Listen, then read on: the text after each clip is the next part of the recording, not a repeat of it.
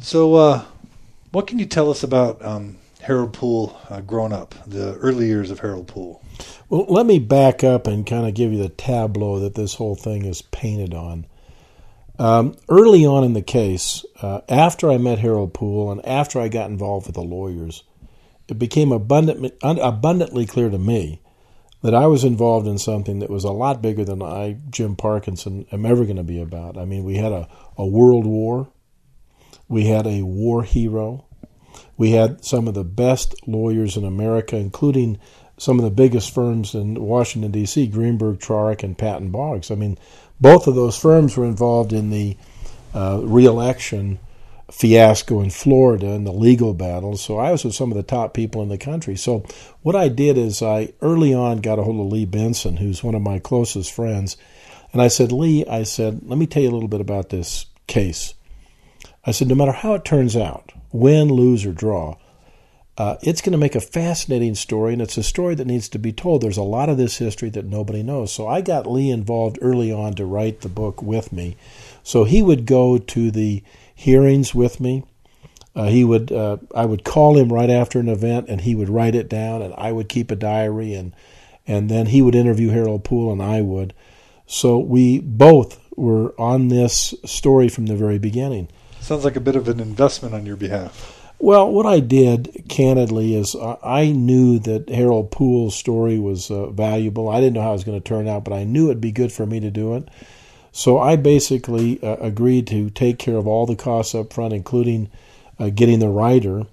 And I told him at the end, as soon as I got my expenses back, the three of us would participate in the profits of the book. And I told Harold I didn't want to make anything more than he made. So obviously that was a good deal for everybody. And so we started the adventure early on. I learned about Harold, line by line, I guess you could say, as I talked to him. And, he grew up in Salt Lake City. He had all sisters but Harold, and good, devout Latter-day Saint. It's kind of interesting that on the morning he was shooting down the first Japanese plane to be shot down, the battle over Manila, both of his parents were comfortably ensconced in chairs in the tabernacle, both singing in the Mormon Tabernacle Choir that morning when their son was in harm's way. But he didn't go on a mission. He was a hunter and a fisherman, loved the outdoors. Guns were nothing new to him. His mother said, my son will never own a gun. Well, that was true until he was 16. And then he became an avid hunter.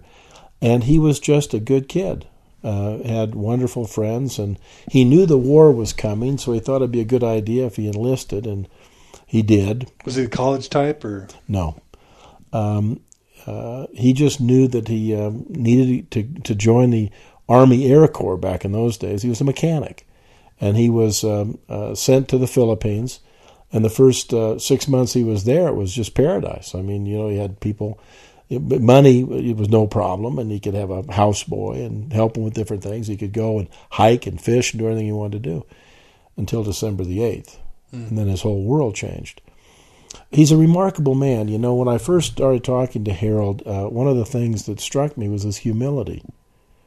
There's certain people that give off an energy. If you're around somebody that's a type A personality, pretty soon where you're shaking your feet up and down and you're buzzing around like a bee in a bottle. When you're around a person like Harold, who has an inner peace, it affects you just the same.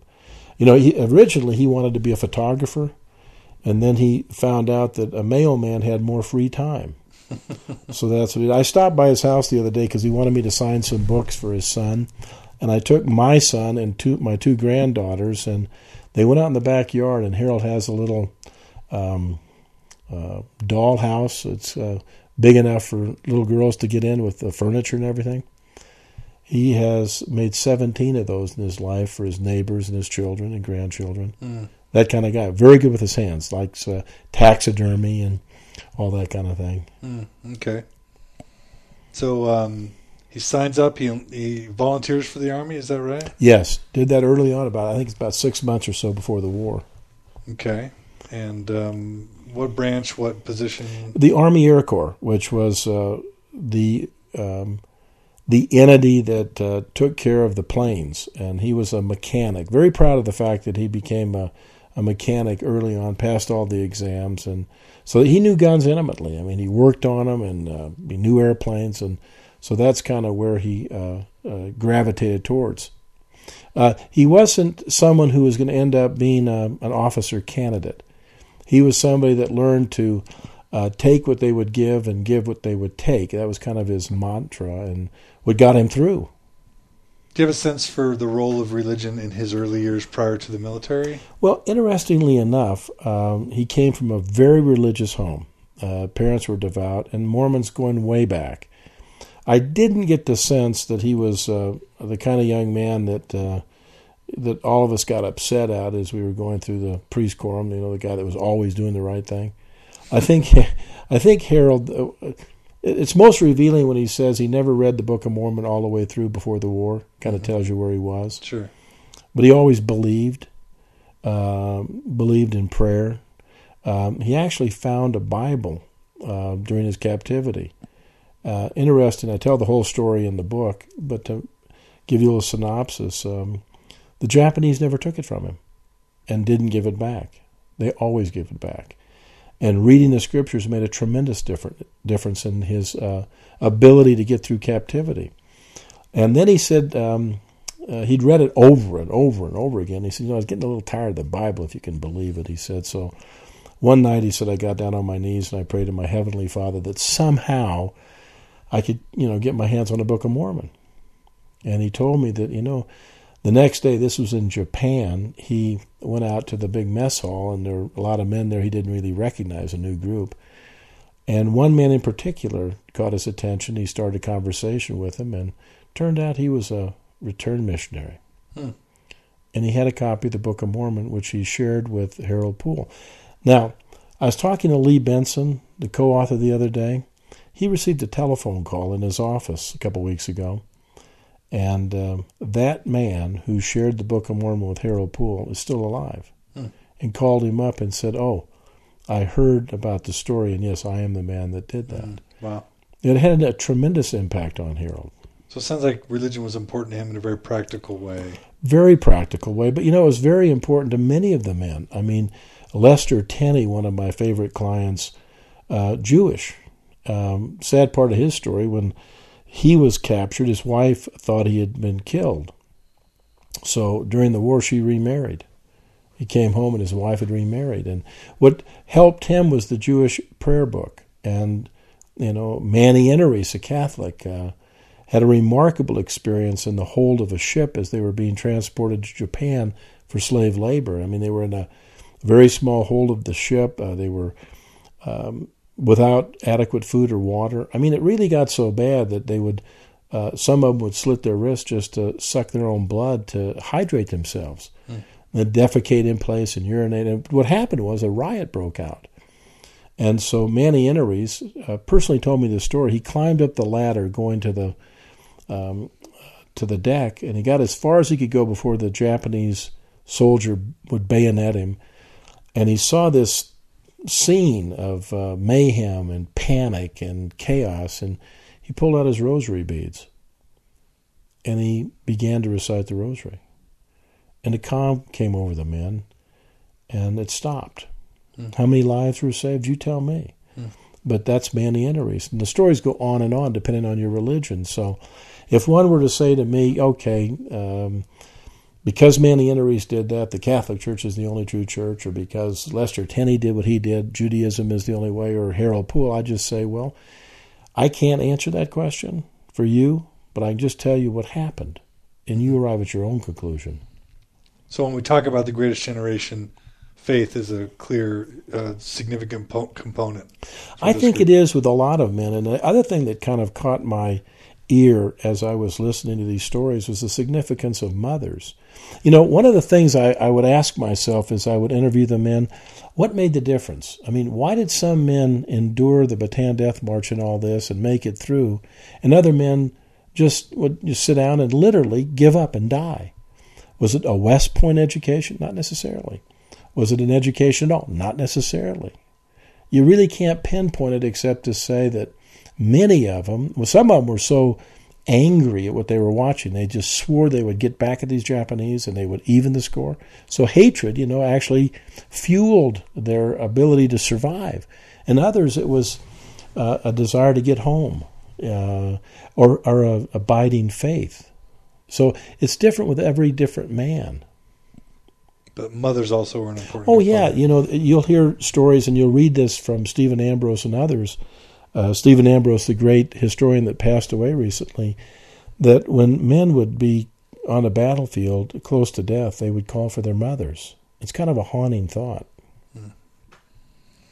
So I'm kind of putting you on the spot here, but what can you tell us about the Pacific Theater during World War II, right around the time this invasion was about to happen? Try if you can. I want to do some chronology here throughout the next 20, 30 minutes or so.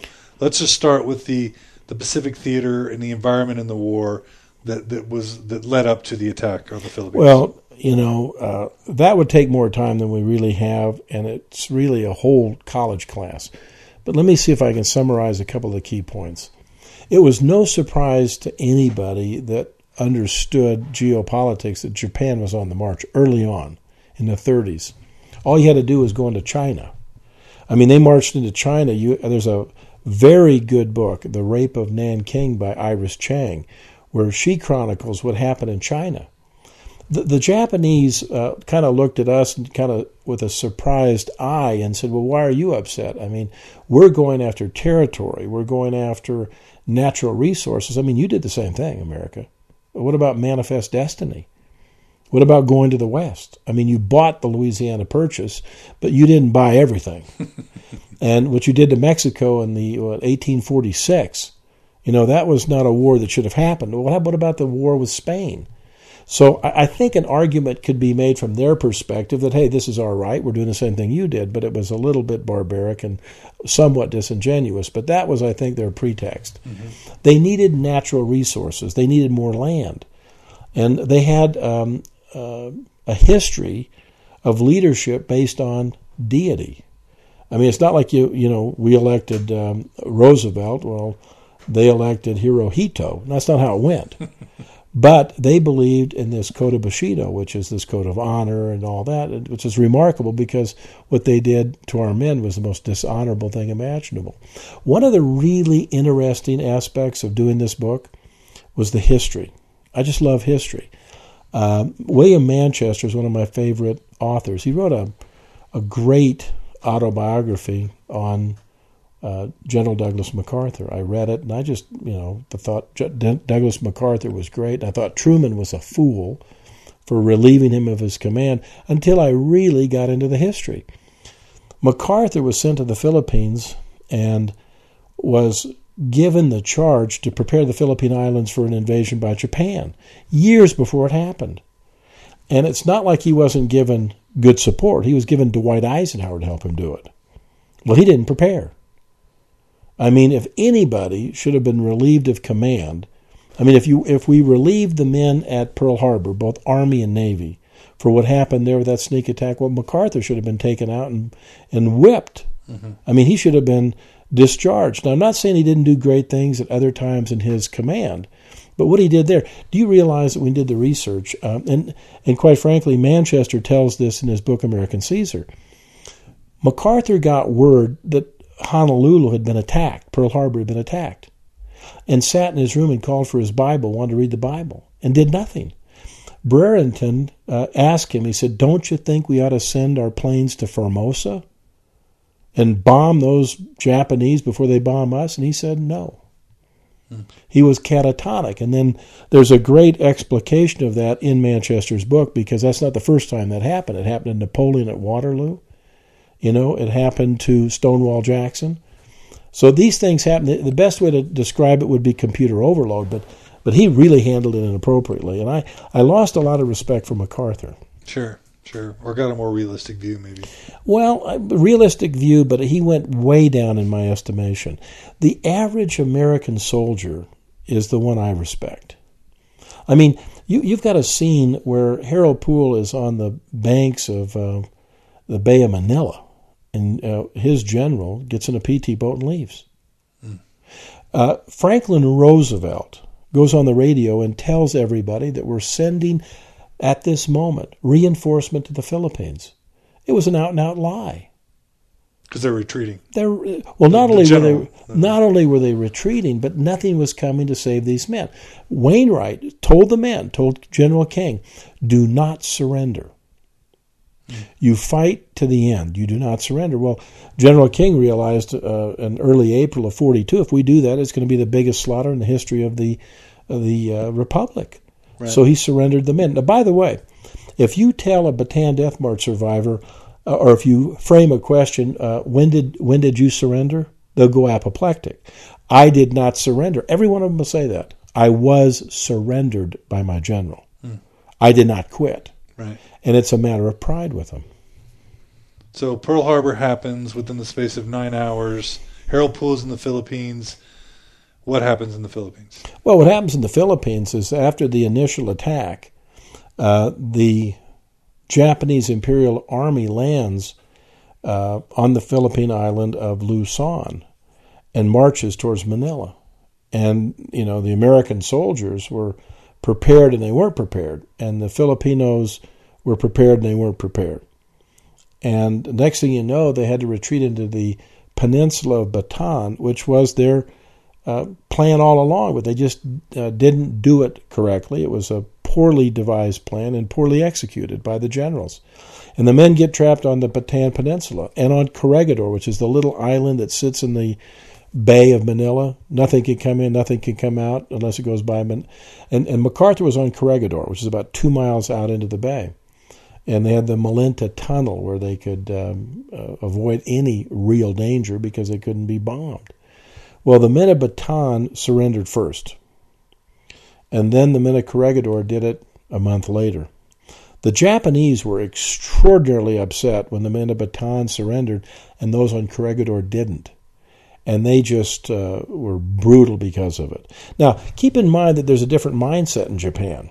I don't know if you know the history of Iwo Jima and how many Japanese surrendered and how many got killed. 23,000 got killed because they had a code of Bushido, which was, you don't surrender. You surrender, you're lower than a dog. We'll take your family name and we'll blot it out back home. You're a non-entity. Don't you come home. We don't want you. You're a coward. And the Americans didn't approach it that way.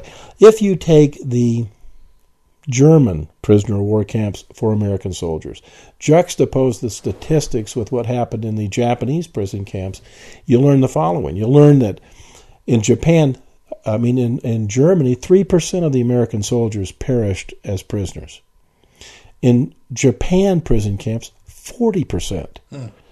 It's kind of hard to explain that, except there's a different code. They were playing by rules, but they were playing by their rules. They were not signatories of the Geneva Convention, but that didn't make them non-humans. So there's an invasion, there's a retreat. Where's Harold Poole sitting in all this as the Japanese are marching in there? He's fighting. He's fighting every day, and what happened as a mechanic? How does a mechanic fight? Well, what he does, he ends up having a gun. He ended up shooting down another Japanese airplane with a machine gun. He manned a machine gun. Because as a mechanic, whether you're a mechanic or a barber, when the enemy starts coming across the line, you take out a gun and you start to shoot. And so that's what Harold Poole and everybody else was doing. Mm-hmm. But they had their rations cut, then they got cut, and they got cut again. And then when they ended up being surrendered, they had that horrific Bataan Death March, which we've already talked about. And they end up in these prison camps of Cabata, Tawan, and O'Donnell. Actually, let's drill in a bit to the Bataan Death March. What is it about that Death March that makes it go down as one of the most horrific events? Can you tell a story or two, lots of detail? What makes it barbaric? What makes it horrific? I don't want to be be graphic, but my intent isn't to be graphic. It's to be accurate on why it goes down. Well, I really learned about the Bataan Death March in a hotel room in Los Angeles. We planned to file the case of Johnny Johnson, who's from Salt Lake City, and Harold Poole on December 7th, 1999, for obvious reasons, the press and all that. And we'd arranged a press conference that day. And I went up to Johnny Johnson's room in the Intercontinental Hotel in Los Angeles, and his wife was there.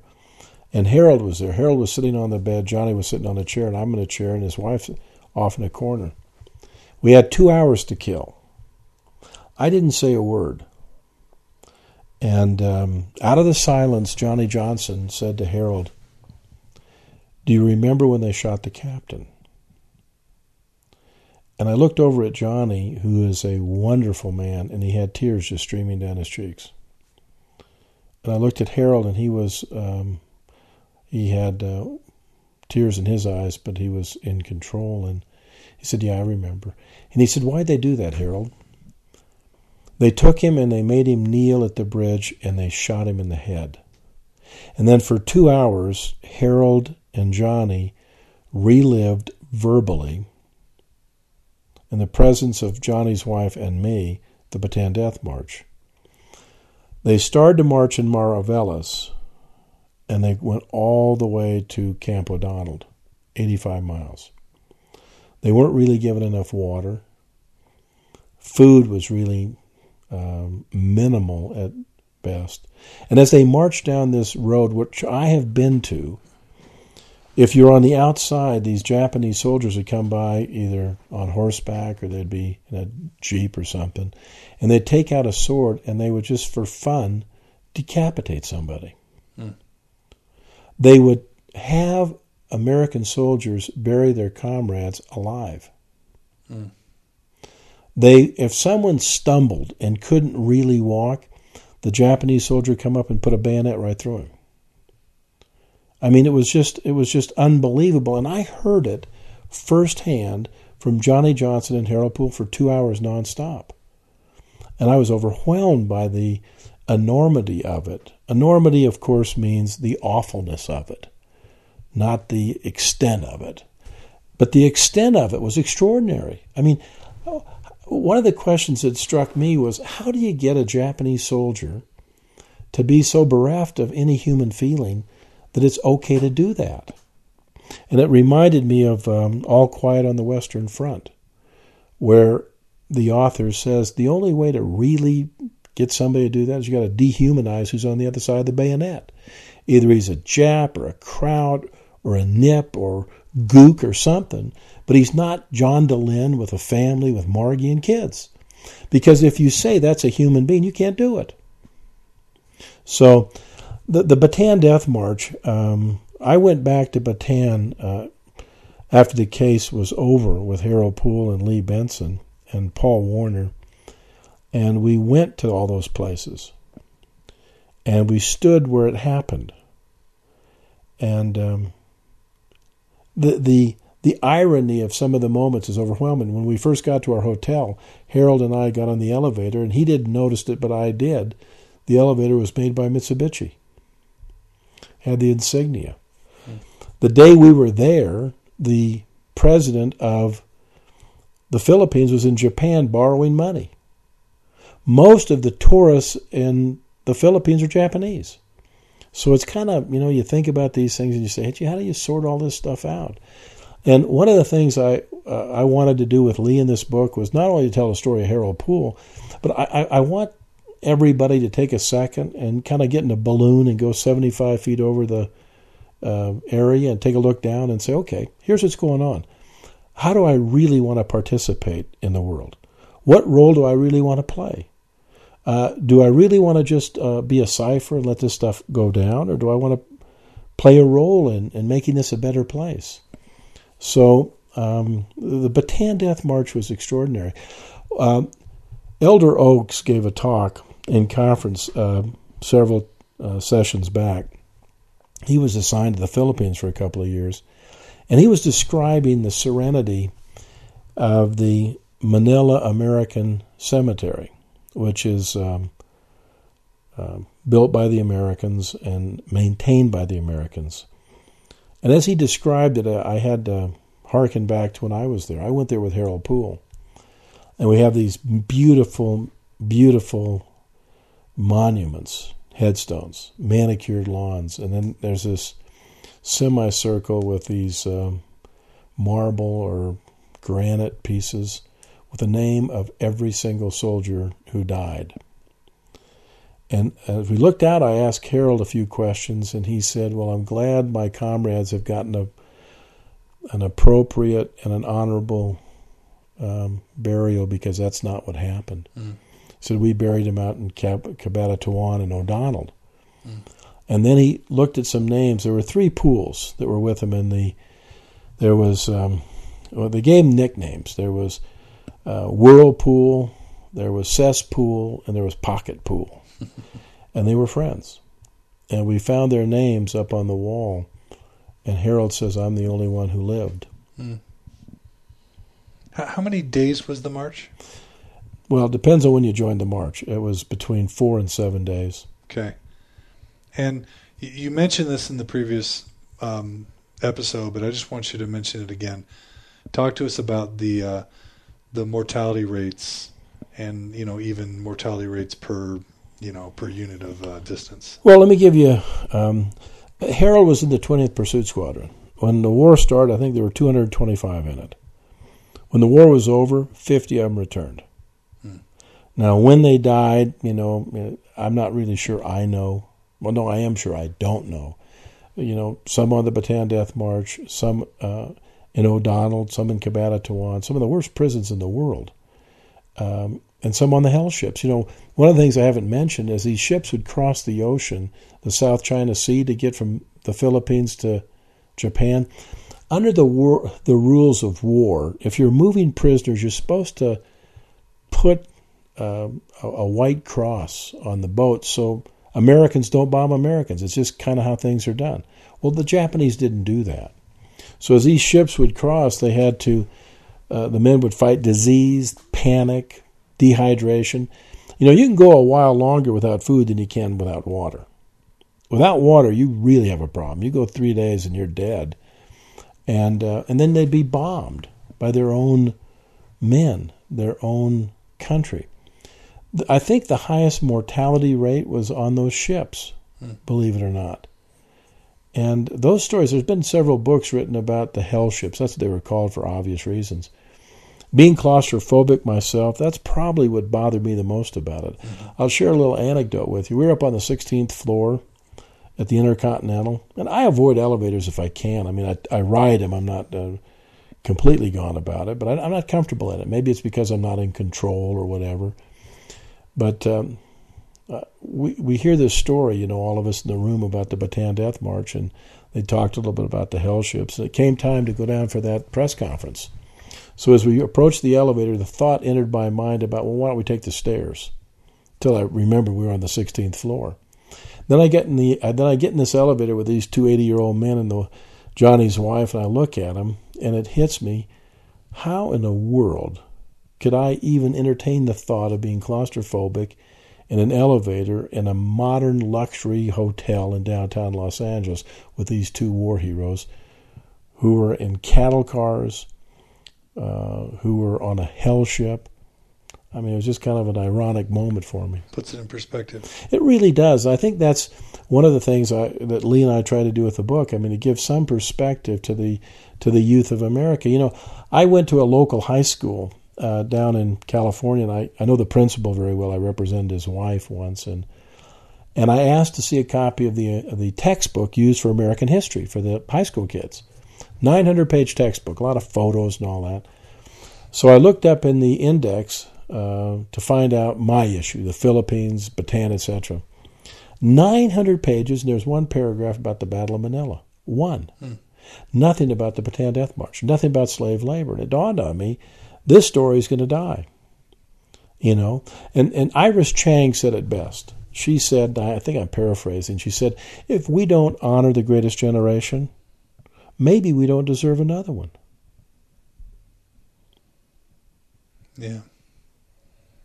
So, just to sort of drive conclusion to the march itself, do you have any stories about maybe how later in some of these veterans' lives, some of the survivors, what they experienced on that march continued to haunt them? Well, it's hard to differentiate. What is it that triggers the nightmares, etc. Mo Mazer from Florida, who ended up testifying before the United States Senate with a couple of other clients, died several years ago.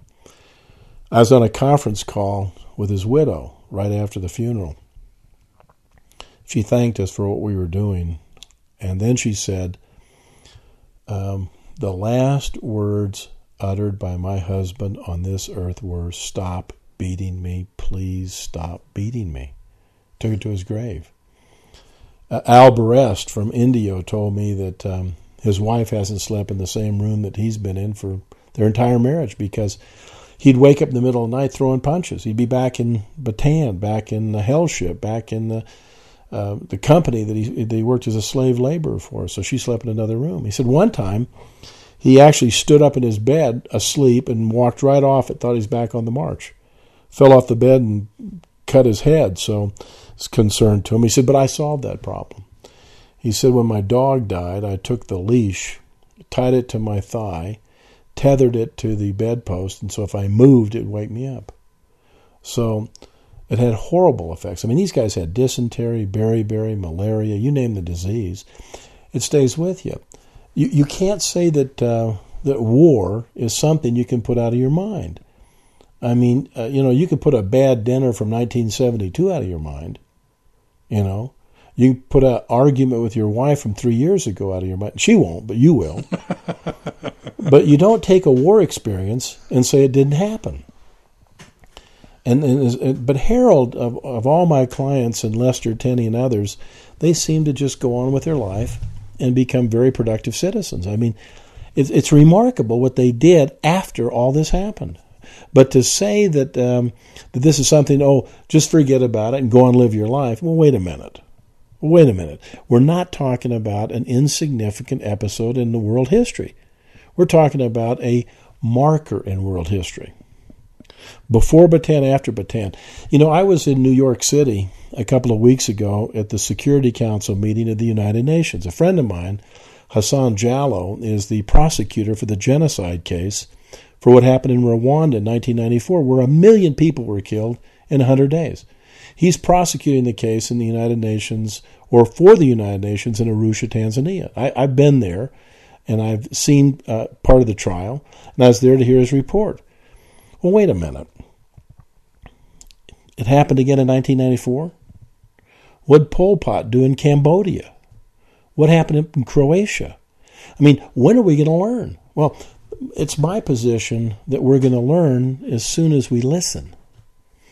I mean, if you hear the story and it's properly told either through a podcast or through a book or through a movie, and it really penetrates you that this is wrong, well, then maybe it'll stop. But it's not going to stop just because nobody talks about it. Certainly. Tell me, either on the march itself or in the camps, did Harold have any coping mechanisms, techniques? Were there any economies involved? Tell us a little bit about how he survived. How did he do it? Interestingly enough, that's a question that both Lee and I probed with Harold. First of all, he had his own mantra, which I think is a pretty interesting way to live. He said, I gave what they took, and I took what they gave. In other words, he wasn't, fighting a fight that he couldn't win. I mean, if they said bow, he bowed. If they said, you had to do exercises before you went to work in the morning, you did it. If they said you're going to have a rice ball with an insect in it, well, that's just the way it's going to be. So he developed an ability to kind of ride easy in the saddle, as cowboys say.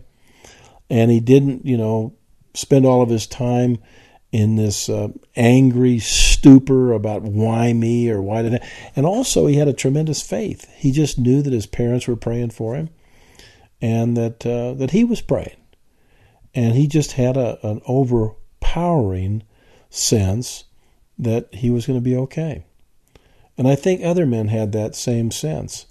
Now, where does that come from? I've been struggling with that ever since I met Harold because, number one, I'd like to inculcate myself with that kind of thing, and I'd like to inoculate my children with it so as they face problems in the future, they'll be able to do it as honorable people. Now, everything doesn't go your way. You don't always get to control where things are going to go. But you can control how you're going to react to it. And I think that's one of the lessons that came through to me by way of Harold Poole and my other clients. But I think that's how he did it. He just realized that, if you want to not bow, you're going to get your head chopped off. I mean, there's pretty instant reaction to stupidity. Yet even so, were there soldiers who weren't that wise? Oh, yeah. And some of them got away with it. They would do things to the machinery and make sure it didn't work, and they would fight a little bit. But if a prisoner tried to escape on Bataan or out of O'Donnell or Cabanatuan, they were in groups of 10. The Japanese would take out the other 9 and execute them. So if you thought you were going to be a hero and you were going to leave, you're going to jeopardize the other 9 men that stayed behind. A pretty effective way of keeping control. Wow. So maybe this will lead to a bit about the forced labor, but why didn't the Japanese military just execute them all and leave them there?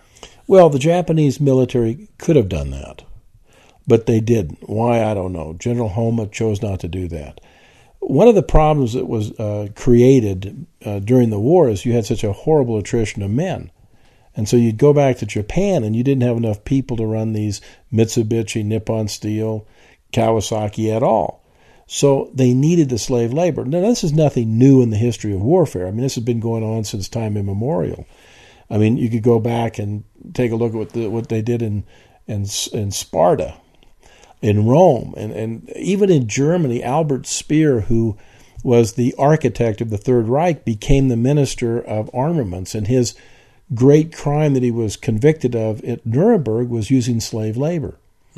So nothing new, because as the men were killed, you had to have somebody go and work. And so slave labor fit that niche. So that might have been a motivation for keeping them alive? Well, I think it was in part. Keeping them alive, killing them. I mean, if you got right down to the foot soldier, they probably said they didn't care one way or the other. But I think there probably was an overall feeling that this was a good way to use manpower. And surprisingly enough, the corporations asked for these slaves in Japan. I mean, there are documents that show that. So at some point, the march ends. They're put on these hell ships, and Harold goes to mainland Japan. Tell us about what he experienced there. Well, he gets to mainline. He gets to the to Honshu in Japan, and you've got a remarkable shift. You go from the Philippines, where it's too hot, to Japan, where it's too cold. But you've got the same rations, the same amount of food, etc. And instead of working outside, he was now going to work in Nippon Steel with the furnaces and all that. So he trades one thing for another. He actually volunteered to go. He thought he'd have better rations and whatnot if he went to Japan. Didn't turn out that way. And they would march him from the military prisons to the gates of the corporations, turn them over to the corporations, and they had their own guards. Now, one of the things that is misunderstood is that they didn't work on armaments for the Japanese military 100% of the time. They were actually used for domestic products. Right. Got to keep the domestic economy going. Because that became a very central issue in the legal case because of the peace treaty signed in 1951. It gets a little complicated, but that's one of the issues. Okay. And so Harold was assigned where? Nippon Steel in Honshu. Now, some of my clients had the interesting experience of actually seeing the mushroom cloud from the Nagasaki and Hiroshima atomic bombs. Oh, my goodness. Yeah. And also, you talk about how horrific those experiences were. What was really bad on Japan were the bombs that led to the fires. Sure. And that killed far more people than the other. And the camps where the men were not marked. And so they had to worry about starving, getting beaten by the Japanese guards, and also getting bombed by the Americans. Firebombed. Absolutely.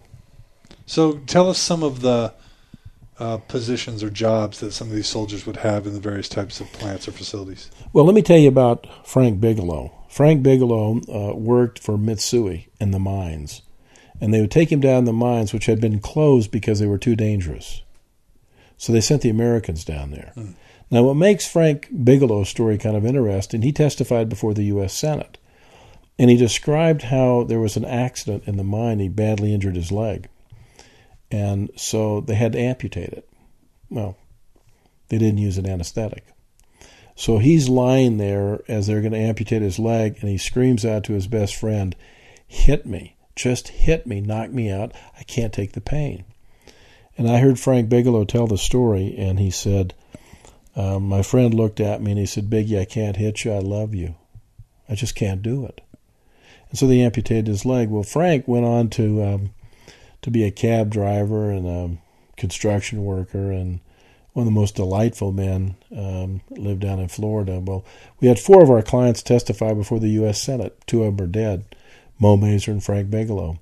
I remember when I got the news that he had passed away, I just felt that a great American had passed.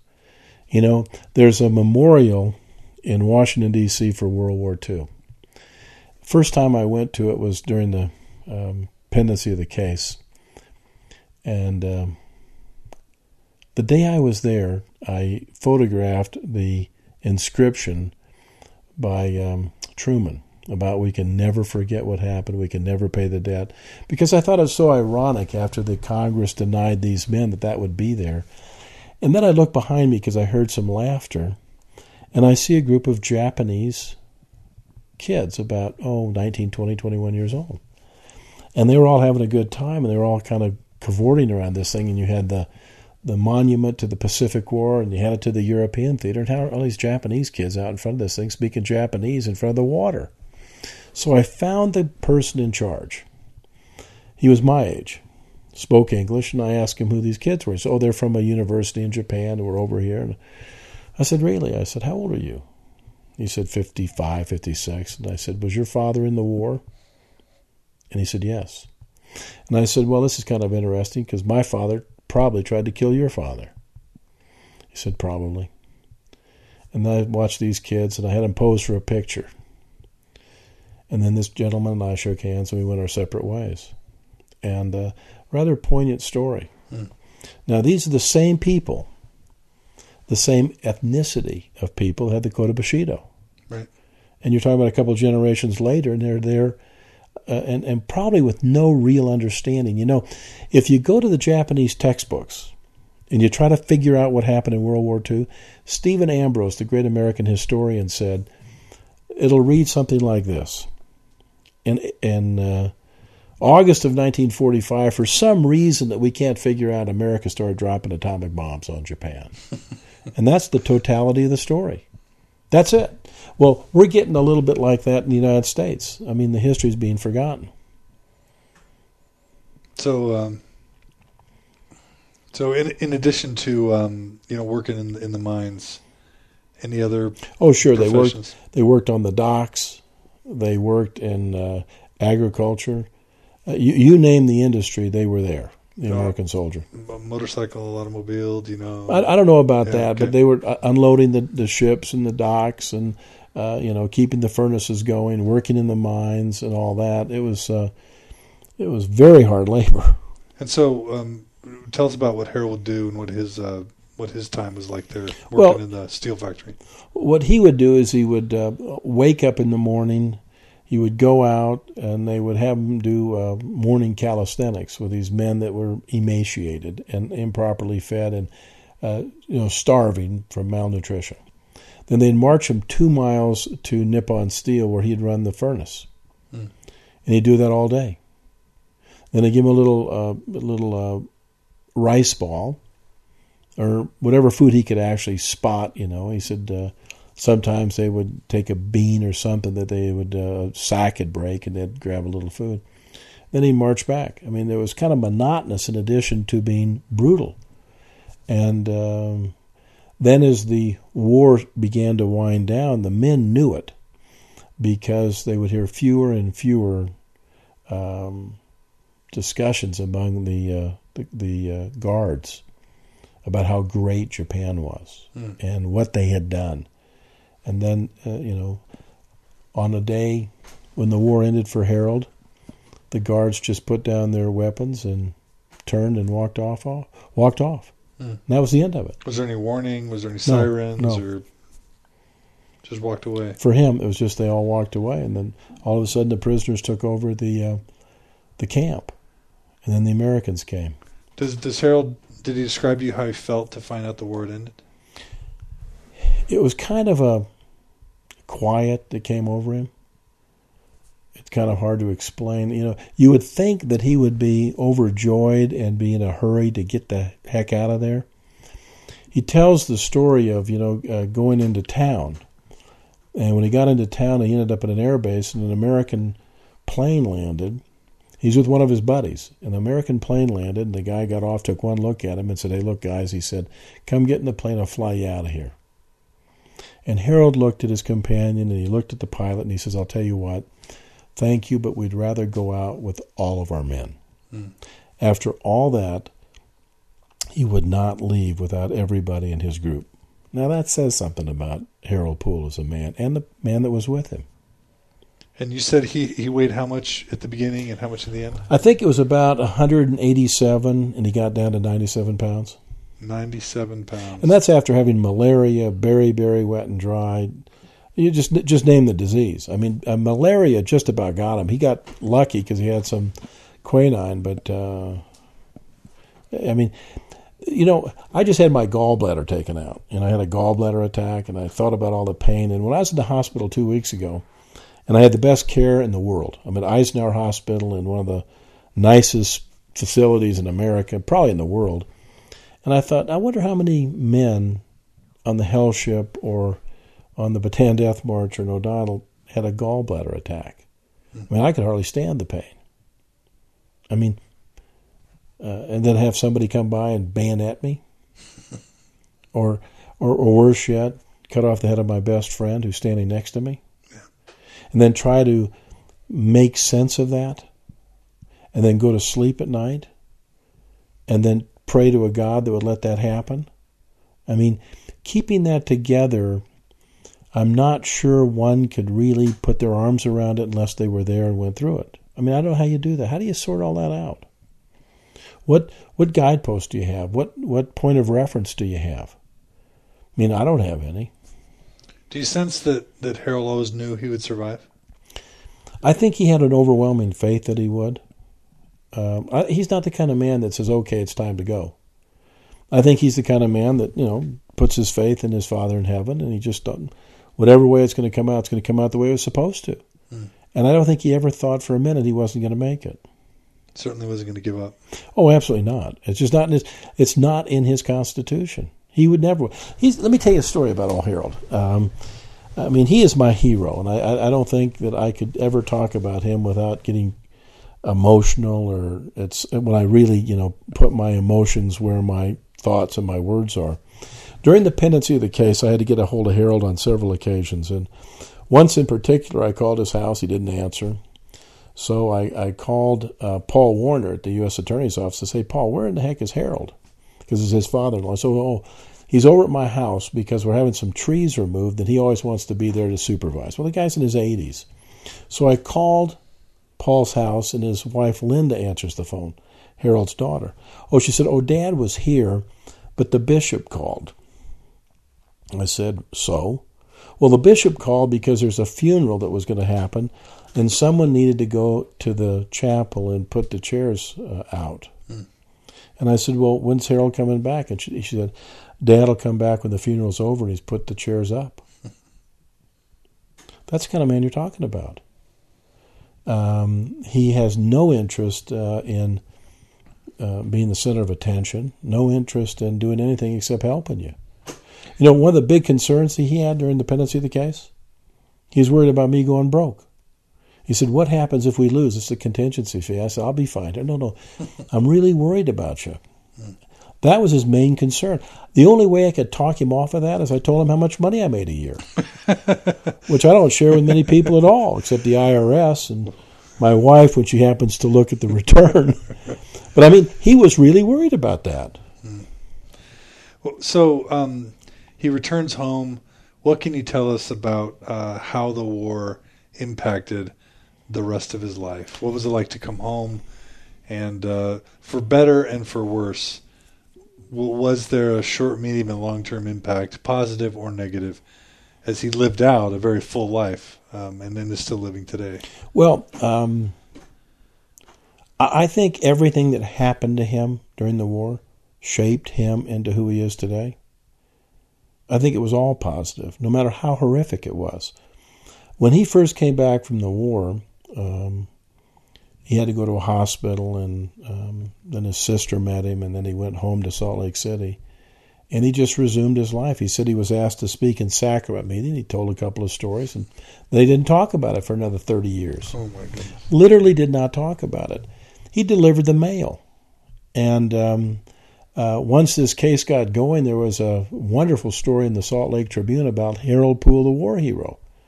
One of the people on his mail route called him up and said, "I never knew you were a war hero. I didn't know you got the Silver Star." I didn't, because he never talked about it. Paul Warner, the son-in-law, had been married to Linda for years. And for some reason, Harold had to give a talk someplace at a school or something about what happened in the war. And Paul's in the audience. Now, Paul's was in the National Guard. I mean, and he was in the Navy JAG. He understands the military. And so he's sitting there with his wife, and Harold starts to talk, and he mentions that he was awarded the Silver Star. Paul had no idea. He'd been married to the daughter for 25 years. He leans over to Linda, and he said, "Your dad won the Silver Star?" She said, "Oh, yes." Never brought it up. Never said one word about it. We had a Senate hearing during the pendency of the case, and I understand a little bit more than Harold, media. And I said, "Hey, Harold, look, when you come into the Senate Judiciary Room, on your lapel, before you testify, I want that Silver Star there. You bring it with you and put it on your lapel, and, all of the media from Japan and America is going to be there, and there you are, war hero." I guess I was kind of thinking about my good friend as a prop. Well, we get to the Senate Judiciary Room, and all the Klieg lights pop on, and Senator Hatch comes out, and Dianne Feinstein and the others, and I look at Harold's lapel, and there's no Silver Star. I said, "Harold, where's the Silver Star?" He reaches in his pocket, pulls out the original box that medal came in, opens it up and says, "Parkey, would you mind helping me put it on? I've never worn it." Where do you get guys like this? So not a guy who was running around doing road shows and firesides, telling his doing a Paul Dunn, basically. 20 years or 20 some odd years after the war was over, his son Stanley was called on a Mormon mission. Where do you think he went on his mission? Japan. Harold didn't say one word about it. When Paul Warner went to Linda's house to talk to Harold about marrying Linda, Harold said to Paul, "Where'd you serve your mission?" And Paul said, "In the Philippines." And all Harold said was, "I've spent a little time there." And Paul didn't learn for years that he was on the Bataan Death March. Just didn't bring it up. But did it shape him? Of course it did. Did it make him into the kind of man he is? Of course it did. Does he have any animosity towards the Japanese? None. Zero. They're his brothers in Christ and the church, and doesn't give it a second thought. He said, the leaders, that might be a problem, but not the average man. They're just like me. And isn't he right?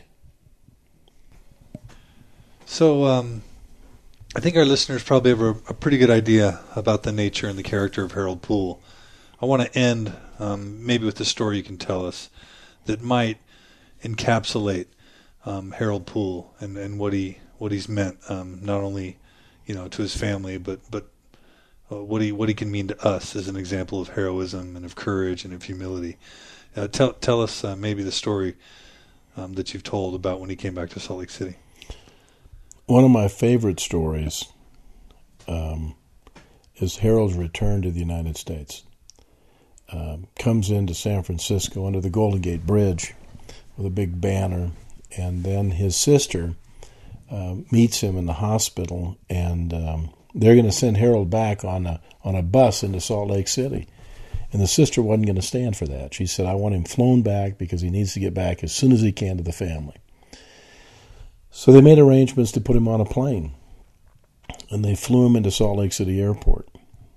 And they had the families behind a kind of a fence, so they weren't right out on the tarmac. And so if you picture in your mind's eye the following, you've got a mother who hasn't seen her son in 5 years, who knows he's been in captivity. A father and the sisters are all standing there with others. And as the American soldiers begin to deplane, Mrs. Poole sees Harold descend the steps from the airplane, and then the consummate rule keeper, the member of the Mormon Tabernacle Choir, in her Sunday best, jumps over the fence and runs and embraces her son. That's probably one of the most poignant stories I know, and then just hugs him. Just like every other mother did across America, from San Francisco to New York, from Seattle to Miami, when the war was over. And I think only a mother would understand that. Fathers can think about it, but mothers can feel it.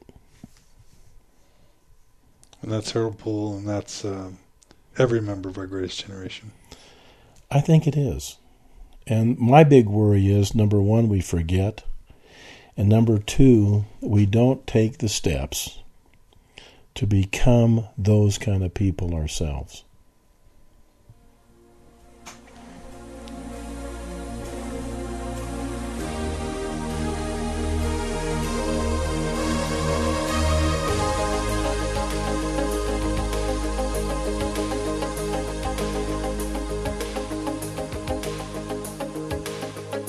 Every generation blames the one before, and all of their frustrations come beating on your door. I know that I'm a prisoner to all my father held so dear. I know that I'm a hostage to all his hopes and fears. I just wish I could have told him